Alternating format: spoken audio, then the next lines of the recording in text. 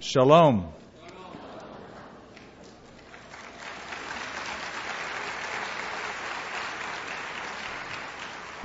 Happy Father's Day, dads.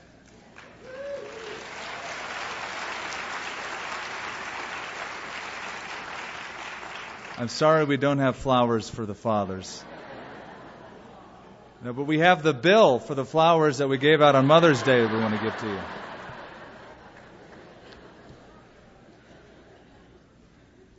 Chicago, Illinois gave out a statistic. The phone company in Illinois said that there are more calls on Father's Day than there are on Mother's Day, but that most of the calls are collect phone calls. So dads are still dads.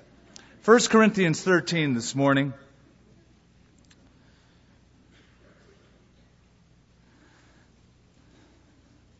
The worst part and the best part of your child's school year has just ended. It was the worst part because all of the tests came at the end, the final exam. It's the best part because it's over and it's summertime. Life has a series of examinations. I would call them midterm exams. These are opportunities, pass or fail opportunities, ways to gauge our spiritual growth. We had such a test in Israel. 225 of us went the last couple of weeks. So here you have 225 Christians in a non-Christian environment, in hotels, in shops, in restaurants.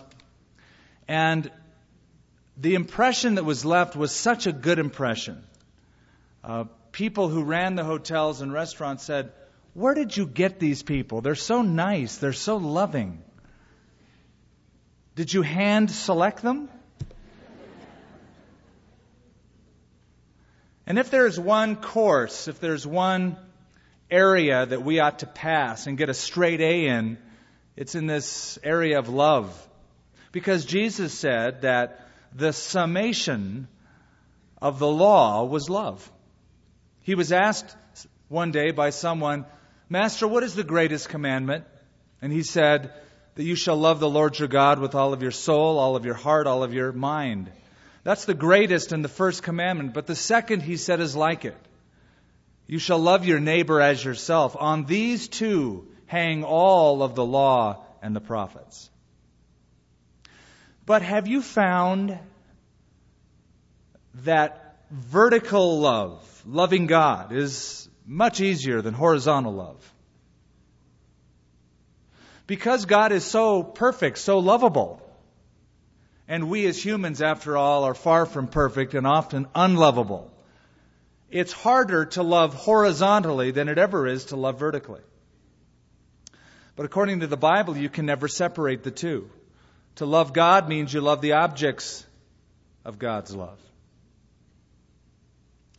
It was a Palm Sunday when a family went to church, all except the little boy. He had strep throat and had to stay home. So the family, when they returned, brought with them some palm branches, which is typical in some churches to give out in commemoration of Palm Sunday. When the little boy who had been home saw the palm branches, he asked what it was all about, and so the mother explained that the people held the palm branches over Jesus' head as he walked by. The little boy's response was classic. He said, "Oh, great. The one time I don't go to church and Jesus shows up."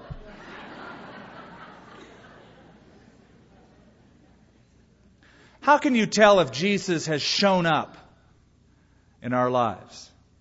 It's by this wonderful fruit of the Spirit called love. By this shall all men know that you're my disciples. We're going to take a little exam today. I call this message Love 101, a midterm exam. It's not the final. The final comes on Judgment Day. But until then, we can take a little test and examine our own love for one another. Now, I want you to notice in verse 7, that's really where we will camp this morning. Verse 7 and the first part of verse 8. Notice how all-encompassing the description of love is. Love bears all things. It believes all things. It hopes all things. It endures all things. Love never fails. It would be much easier and safer to just apply this verse to God and say, God's love is so comprehensive. God's love endures all things. God is so wonderful in His love. And we could spend all of the time applying this to how God loves people. To do so would be easier, safer. It'd keep us out of the line of fire. But to do so would be to unplug the text from the context. We must apply this to our love for each other. Not God's love for us, but how we love each other. Why? Simply because that is the context. Paul is writing a real letter to a real group called Corinthians who were having trouble loving each other. And because this is exactly what Jesus told us to do. It's part of what He called a new commandment. He said, a new commandment I give to you, that you ought to love each other just like I love you. So we're going to apply it to ourselves. I admit it's a steep directive, but we must apply this to ourselves. Now, love is probably the toughest course in the Christian curriculum. Because there's an awful lot of times in your life where you will be challenged by people. It'll be very difficult to stare some people in the eyes and say, I'm going to choose to love you. Everything, every fiber will say, don't do it, of your natural being. It's a tough course. And at the end of this service, before we close, I want to give you what I think is a partial reason why some people find it very difficult to love. As we begin this morning, I read something I want to pass on. When the temple priests 2,000 years ago in Jerusalem, the Levites would watch the temple, they would operate in shifts, just like today we have a morning shift and an evening shift and a graveyard shift. There were shifts or courses of priests who would serve. And the priests that were leaving the temple would greet those who were coming into the temple with these words: May He who has made His name dwell in this house make love and brotherliness, peace and friendship dwell in your midst. What a wonderful expression to anyone who would serve the Lord. And before we dive into our text this morning and apply this little test, I think we should just pause and ask God to do the same in our fellowship, in our families, in our relationships. Father, we do that. We are now under the bright light of Scripture. Our hearts are open. We sit here exposed before you. You know all things about us. And we pray that love and brotherliness, peace and friendship would be the things that mark us. They'd be in our midst. In our families, our marriages, our friendships, our business relationships, with neighbors that we live across the street from, with friends that we know across the country. May that be true in our church. In Jesus' name, amen. First question on the exam: how strong is your love? The first thing that verse 7 tells us in these pithy little sayings is that love bears all things. Now I want you to go back to the first century church at Corinth, and let's frame the context. One of the things the Corinthian Christians were not doing, they weren't bearing with each other. There were a few different problems that were going on inside the church. One was competition. They were polarizing around certain spiritual leadership styles. Still happens today. Some would say, I'm of Paul. Others, I'm of Apollos. I'm of Cephas. I'm of Christ. Just like people today will buy the newest Christian book or gravitate around the teachings of some author or some Bible teacher. And rather than just saying, well, praise the Lord, they'll grow up, they'll mature, they'll come to a balance, what the Corinthians were doing is they were reacting to that polarization by finding their own leader to polarize against. So that wasn't bearing with each other, that was overbearing. Not only was there this competition, there was another problem, litigation. You see, Corinthian Christians were taking each other to court. They'd have a disagreement, an argument. Instead of praying about it, humbling themselves, forgiving one another, they'd say, "I'll see you in court, buckaroo." Paul addresses that in chapter 7, verse 27. No, chapter 6, verse 7. Why not just accept the injustice and leave it at that? Why not let yourselves be cheated? They weren't bearing with each other, they were battling with each other. So there was competition, there was litigation, there was a third problem. There was separation. There was rampant divorce in the Corinthian church. They found themselves in awkward situations, some of them. In a marriage, one spouse would become a Christian, leaving that spouse married to an unbeliever. And Paul was writing and saying, you shouldn't go out and marry an unbeliever. And so they thought, well, I'm already married to one, so I want to dump him or her. Or because there was an incompatibility, problems in the marriage, they were looking for any loophole. And Paul addresses that issue in chapter 7, and he says, remain in the same calling in which you are called. If you have a wife, don't end the marriage. They weren't bearing with each other, they were bailing from each other. In all of these situations that I mentioned, you have a first century church that was giving sinful reactions to others' sinful actions. They were going down to that low level. So somebody thought, I have a superior theological position than you do because I'm of Paul. And instead of saying, praise God, they were saying, hey, my position is more superior than yours. They were fighting. If there was an anger issue between two brothers, instead of just forgiving it and letting the wrong go, they were taking each other to court, etc. These were sinful reactions to sinful actions. So we can measure our love for each other by how quick we react to the shortcomings of other people. Do we bear with people? Does that mark us? Are we forbearing individuals? Or do we find a shortcoming and then go after it? You see, love carries burdens. It bears all things. That's what Isaiah predicted of Jesus Christ. Surely He has borne our griefs. He has carried our sorrows. Peter noted that about the Savior. He said when Jesus was reviled, He didn't revile again. He didn't pay them back. But He committed Himself to the one who judges righteously. He let it go. He was bearing. Forbearing with one another in love. I read a story about a little girl who, you got to picture the scene in your mind. She was standing over a bulldog and she was growling at it. And when her mom reprimanded her, the little girl said, well, he started it. Which may be true. I mean, that's the nature of a bulldog. But will she accomplish anything reducing herself to the level of the bulldog? No. Neither will we. If somebody who is weaker gives off some kind of unspiritual vibe or acts sinfully toward us, we don't need to go down to that level. Take the high road.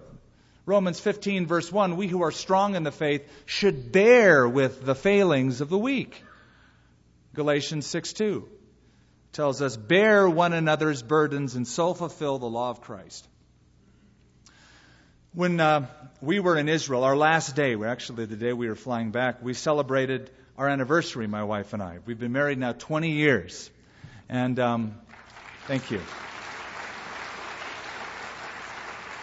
And the last night that we were together with the group, they gave us a surprise anniversary party. And our tour guide and his wife brought in a cake. Happy anniversary. Well, they wanted us to take pictures and cut the cake and actually feed the cake to each other like the marriage. And I tell you, when my wife held the cake in her hands, it was a flashback. I thought of 20 years previously.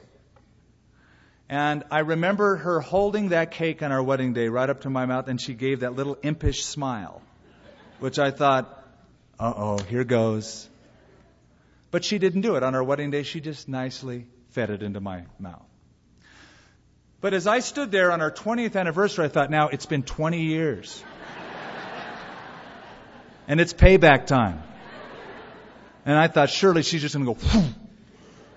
But she didn't do it. Because love bears all things. So how strong is your love? Second question on the exam, how trusting is your love? Love believes all things. Now that doesn't mean if you love somebody you're gullible. It means that love isn't quick to be cynical or scornful or suspicious.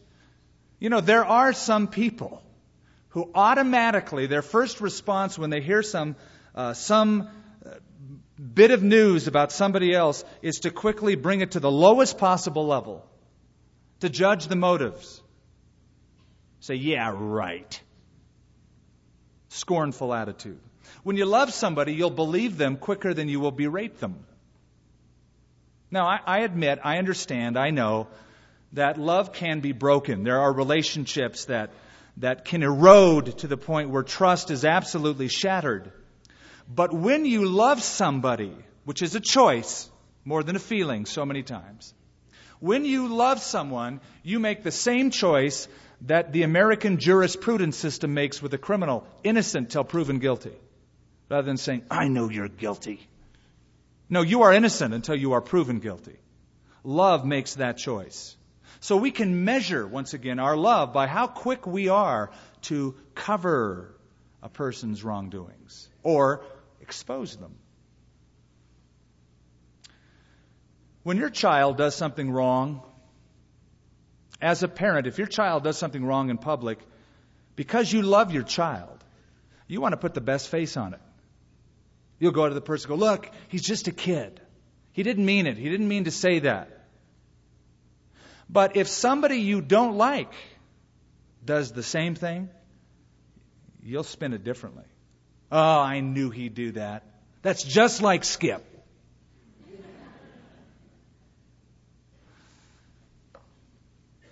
There was a boy that came from a very poor home. His clothes were pretty shabby. In fact, most of his pants had patches on them. The teachers at school he got along with great, but there was one favorite teacher. He loved her. And when they asked him about, well, why do you love her so much? He said, because she's so interested in me. She doesn't seem to see my patches. That's love. Love believes all things. Doesn't look at the patches. That's how Jesus loved people. Jesus looked at people through the eyes of love, believing the highest. For instance, the first time he met Nathanael, who said, can anything good come out of Nazareth? First time Jesus met him, he said, Nathanael, behold, an Israelite in whom there is no guile.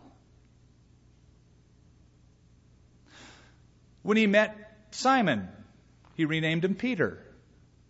Now, Simon Peter was the apostle of shifting sand. Unreliable. But Jesus looks at him and gives him a new name. I'm going to call you Rocky. Petros, a rock. He saw the potential. Or how about Levi, the tax collector? Levi indicates that he was probably from the priestly family. He should have been working in the temple, but he was a renegade. He now works for the Roman government, ripping off the Jewish people. Jesus meets him and says, I'm not going to call you rip off. I'm going to call you a gift. Matthew. Love sees the potential. Love believes all things. Now, the Bible also gives us some examples of people who did not love. They did not believe the best. They believed the worst. When Job was sick, when disease covered his body, he lost his family, he lost everything he owned. The Bible tells us that Job had a few friends, so-called, that gathered around him. And they tried to figure out theologically the reason why good people suffer. And so they debated and they came up with their issues. And their bottom line is, Job, the reason you're suffering is you're not godly. Because godly people don't suffer. You must be a sinner of the worst kind. That's why God is punishing you. And that is why Job called them, miserable comforters are you all. Then there were the Pharisees. They didn't show love by believing all things. They believed the worst. They brought to Jesus in the temple a woman who had been caught in adultery.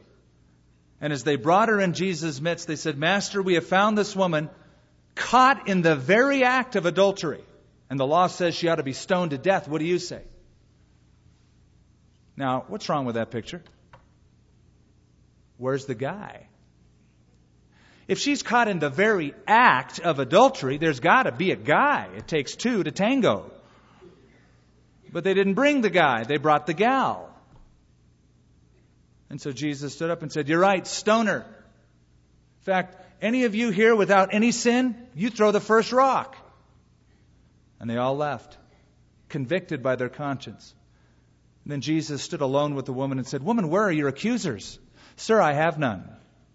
Neither do I condemn thee. Go and sin no more.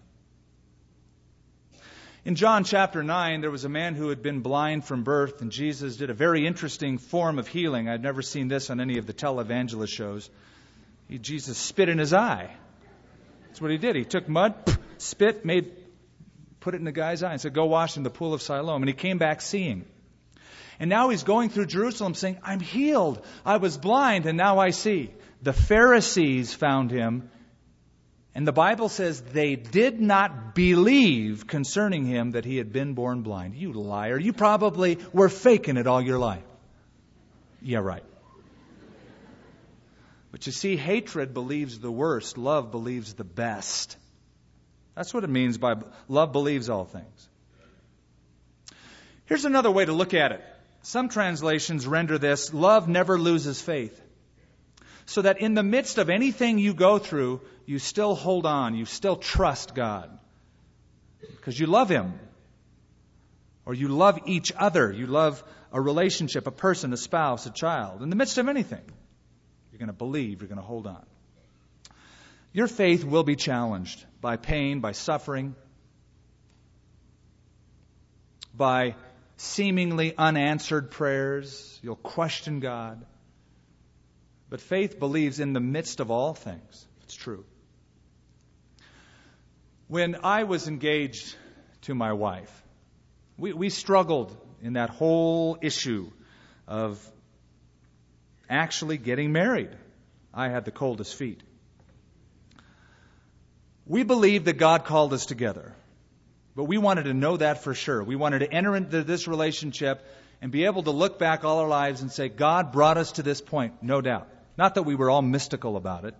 We were attracted to each other, but we wanted that spiritual dimension to be so tight because we knew that life would offer us the kind of challenges that would shake us, so that we needed to look back and say, remember what God did, how we came together? This is of the Lord. So that we could believe it no matter what. Love believes all things. Third, how hopeful is your love? Notice the order. Love bears, love believes, and third, after believing, love hopes. Why? Because even when your belief in a person is shattered, if you love that person, you'll hold out, even if it's a spark of hope. Okay, there's a person. You believe the best. You believe the highest. That person is innocent till proven guilty, but then come to find out he's guilty. Your faith has been shattered. Your trust has been desecrated. You believed in the person failed, the person is guilty.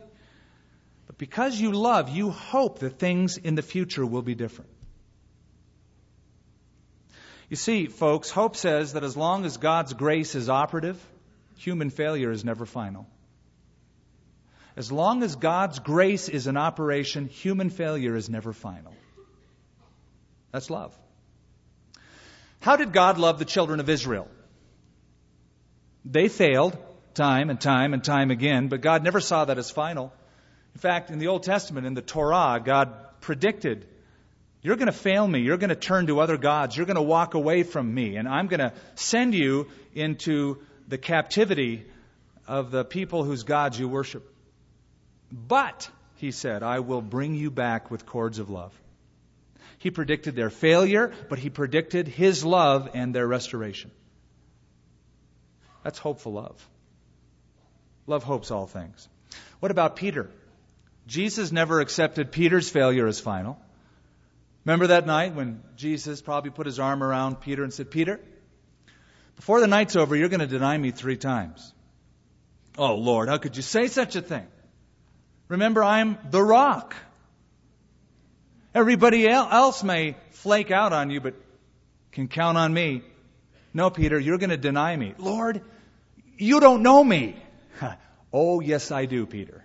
That's why I say you're going to deny me not once, not twice, but 3 times. Then he said, Peter, I have prayed for you that your faith fail not. And when you have returned, I want you to strengthen your brethren. Jesus predicted his failure and his return with love. And then after Jesus rose from the dead, you remember, he went to Peter on the shores of Galilee and said, Peter, do you love me? Yeah, Lord, I love you. Well, feed my sheep, tend my lambs, feed my lambs. He recommissioned him. He never accepted the failure as final. That's love. Love hopes. Hopes all things. When Paul wrote this letter to the Corinthians and rebuked them for their lack of love for one another, he still held out hope. Now here's my question for you. Who has let you down? Who has failed you? You can think of at least one person. Maybe you have a running list. I don't know. But who in your eyes has failed? A child has backslidden, or a child has left the family. You haven't heard from that son or daughter for years. A spouse is in the midst of leaving you, spurning your love, very insensitive towards you, refuses to come to church, refuses to come to Christ. A friend has backstabbed you. You know, I think that we give up far too quickly. We write people off. Oh, that's a hopeless cause, hopeless case. Not when you love them. I want to tell you a story. I'm going to read it to you. It's in a book from, the author is Lee Strobel. The book is entitled What Jesus Would Say. And this is a story that he writes about Bob McAllister, who's a volunteer for prison fellowship, went to death row to visit an inmate. The inmate was named Rusty Woomer. Here's the story. Rusty, his face the color of chalk, was sitting on the floor motionless. Dozens of roaches covered the wall and the floor. But what froze my soul were the roaches crawling on the man, his lap, his shoulder, and his face. And he did not even flick them off. This 35-year-old murderer of 4 innocent people had sunk to the depths of hopelessness. Bob wasn't sure how to react to this depressing scene. Finally, he pleaded, Rusty, just say the name Jesus. Slowly and painfully, with all of the effort he could muster, the nearly comatose inmate whispered the name of the Savior of the world. And then Bob began to explain to him how Jesus is the God of hope. It was clear that Rusty was paying attention. At the end, when Bob asked if he wanted to accept Christ's offer of forgiveness, Rusty nodded. Through his tears, he prayed, Jesus, I've hurt a lot of people. Ain't no way that I deserve you to hear me, but I'm tired, I'm sick, and I'm lonely. Please forgive me, Jesus, for everything I've done. I don't know much about you, but I'm willing to learn. And I thank you for listening to me. Bob returned the following week, and he said, I walked up to his cell. It was spotless. Gone were the dirt, gone were the roaches, and the porno magazines.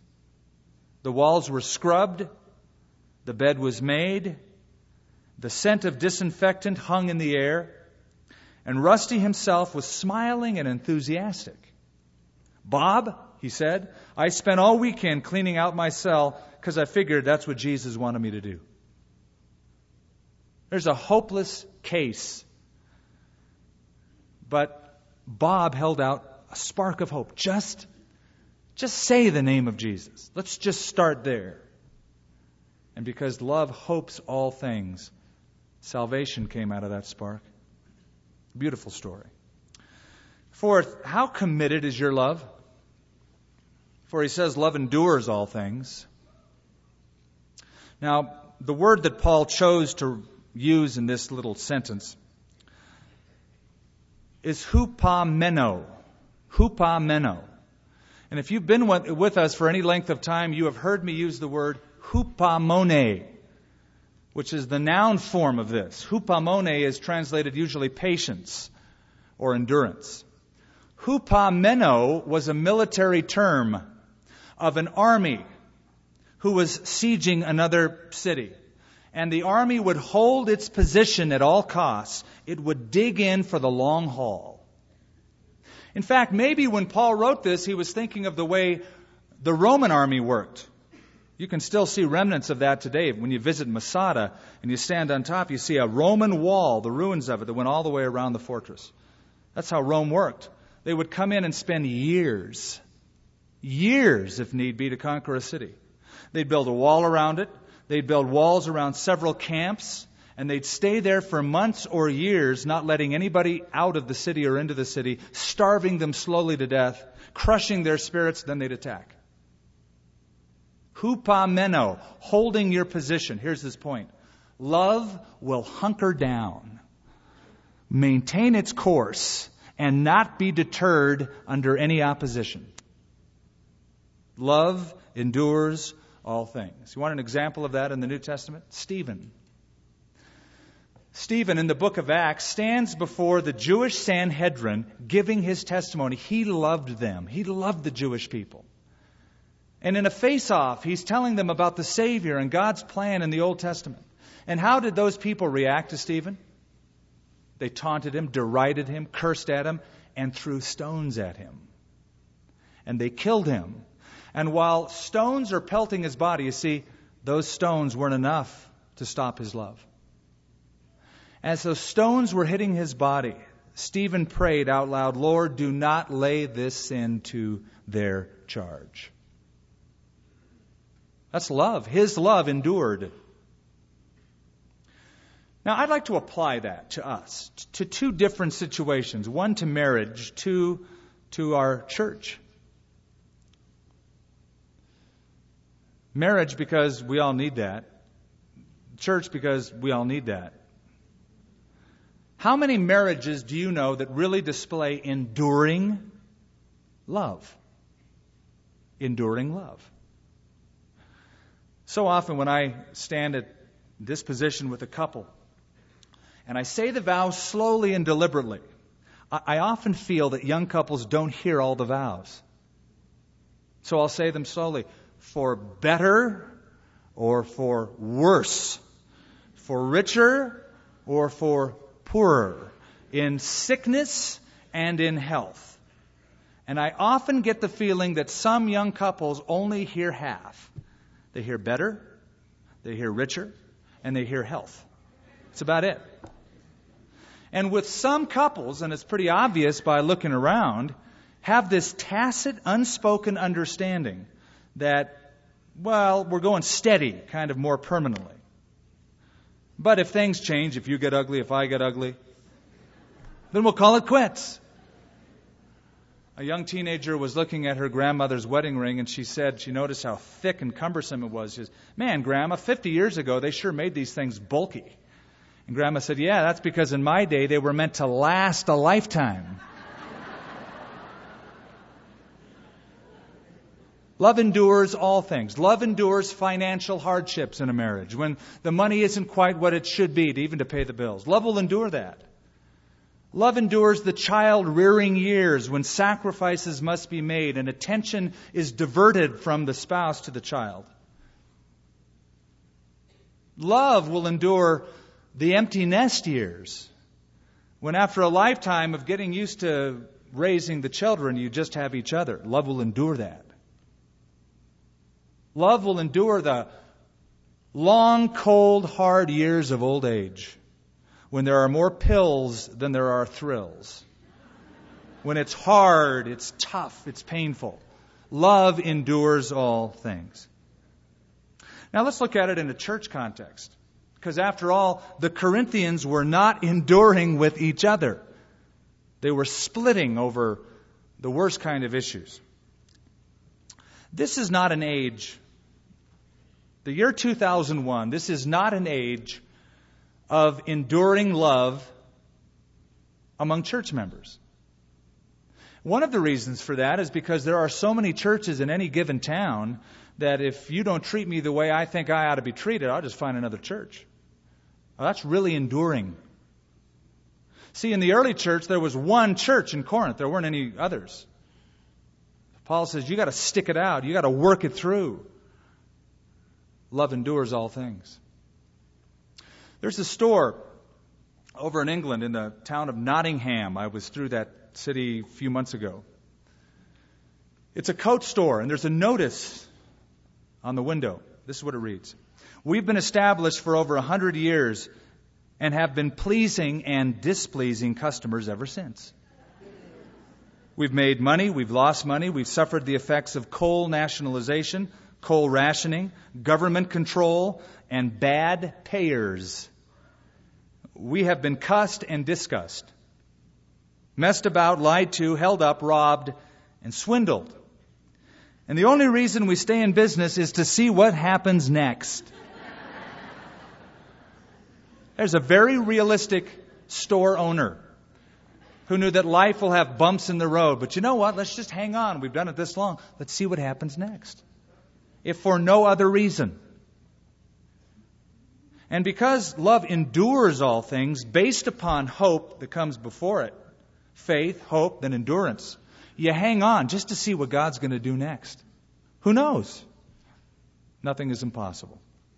Fifth and finally, how lasting is your love? Verse 8 has a whole thought. We'll uncover the rest next week. But look at those first three words. It forms a simple sentence. Love never fails. Now Paul ties all of the previous thoughts together into one package.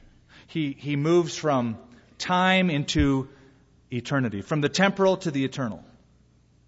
He says, love never fails. Now, never, he's speaking of time, not frequency. He's not saying, if you love somebody, you'll never have a lapse in your love. That's unrealistic. He's simply saying that love has staying power. Love is not a temporary emotion. It is a permanent decision. It's a permanent decision, not a temporary emotion. Love never fails, or literally, love never falls. The Greek word pipto speaks of a flower that has the petals fall off. It decays, it withers. The leaves fall. Love never falls. Love endures. Love is eternal. And the thought he's trying to get to this Corinthian church is, your God is eternal. God made you to inhabit eternity. So your love must somehow reflect part of that eternal nature. You're going to carry love into all of eternity. Now I can hear the wheels spinning a bit, because I have heard those wheels spinning many times in my office. I've sat down with friends or business relations or married couples or parents and children. And I've heard things like, Skip, I feel like my love is just dead. I don't feel the same toward this person as I used to feel. And I listen carefully and I count all the times I hear the word feel. And I gently but forthrightly say, so what? Love isn't a feeling. If there's one thing we have learned in this series of messages, love is a commitment, a decision, not a feeling. I want you to listen carefully. I'm going to close off with this paragraph. Written by C.S. Lewis. He wrote Mere Christianity. And in that book, Mere Christianity, is a little paragraph that I think is freeing. Especially when we say, I got to feel, I don't feel the same. Listen carefully. Do not waste your time bothering whether you love your neighbor. Act as if you did. As soon as we do this, we find one of the great secrets. When you are behaving as if you loved someone, you will presently come to love him. If you injure someone you dislike, you'll find yourself disliking him more. If you do him a good turn, you'll find yourself disliking him less. You know why that's freeing? It shows us that choice is the engine, feeling is the caboose. Feelings will follow the engine, the choice. But if you make emotion the engine, You'll be starting and stopping your whole life, derailing most of the time. Act as if you did. Now, at the beginning, I mentioned that love is a difficult course in the curriculum. And I said that I'd share with you at least one reason why love is so difficult for some people. There's some people who just don't seem to be able to show love to anyone. Very difficult for them. I want to give you a reason, at least one. In the New Testament, Jesus was invited to a man's house. He was a Pharisee. His name was Simon. Jesus was like a celebrity. He was having this celebrity over for dinner. And Simon had it all picture perfect in his mind how the evening was going to go until a woman slipped in the courtyard who was a notorious sinner in town. She spoiled the party. She came over to Jesus, started crying, weeping on his feet and drying his feet with her hair. And Simon the Pharisee thought, if this man were a prophet, he would know what kind of chick this is. He wouldn't have any part of this. So Jesus turns to Simon, gives him a little parable. And this is how he ends. Simon, her sins, and I know they are many, have been forgiven. Now listen. So she has shown me much love. But a person who is forgiven little shows only little love. One of the reasons some people have such a hard time loving is they've never been forgiven. They've never really come to Christ and humbled themselves and admitted, I'm a sinner. I need forgiveness. Because when you do that, when you humble yourself before God, you see yourself for who you really are, and you find that God's forgiveness covers a multitude of sins. You look at people differently. You love people differently. So maybe this morning, as you ponder your own life, you'd have to realize, I've never received God's love. Remember the little kid who said, when his parents came back from Palm Sunday, great, the one day I don't show up, Jesus shows up. Let me tell you something. Jesus has shown up here this morning. He's in our midst. 2 or 3 have gathered in His name. He has shown the bright spotlight of Scripture in every heart. And with some, He is saying with loving chords, come to me. Give me your life. Quit hiding behind the facade of I'm a good person, I go to church, I've always believed. Humble yourself and be forgiven. Truly give me your life and surrender. Heavenly Father, we pray that in this atmosphere of love that would happen. We have all needed this message.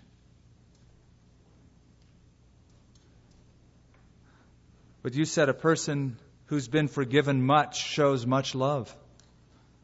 Lord, there's love waiting to be released in so many people's lives. But it can't be until they receive your love and forgiveness.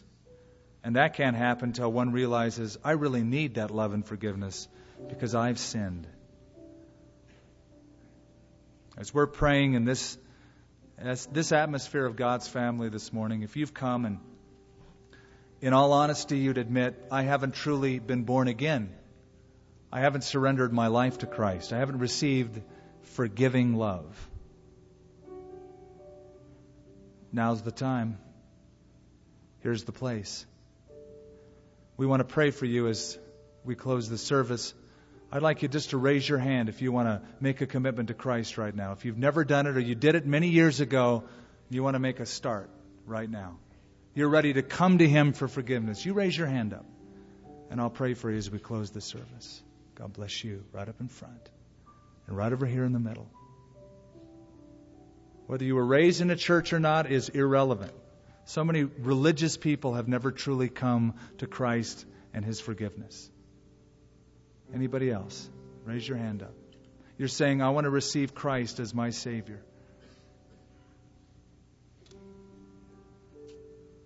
In the back. God bless you.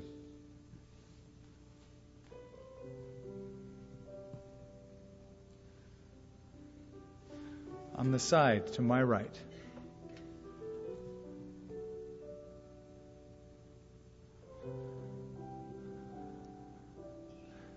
Thank you, Father, that we can always come to that fresh spring of acceptance and forgiveness. And having received it, Lord, help us now to show it.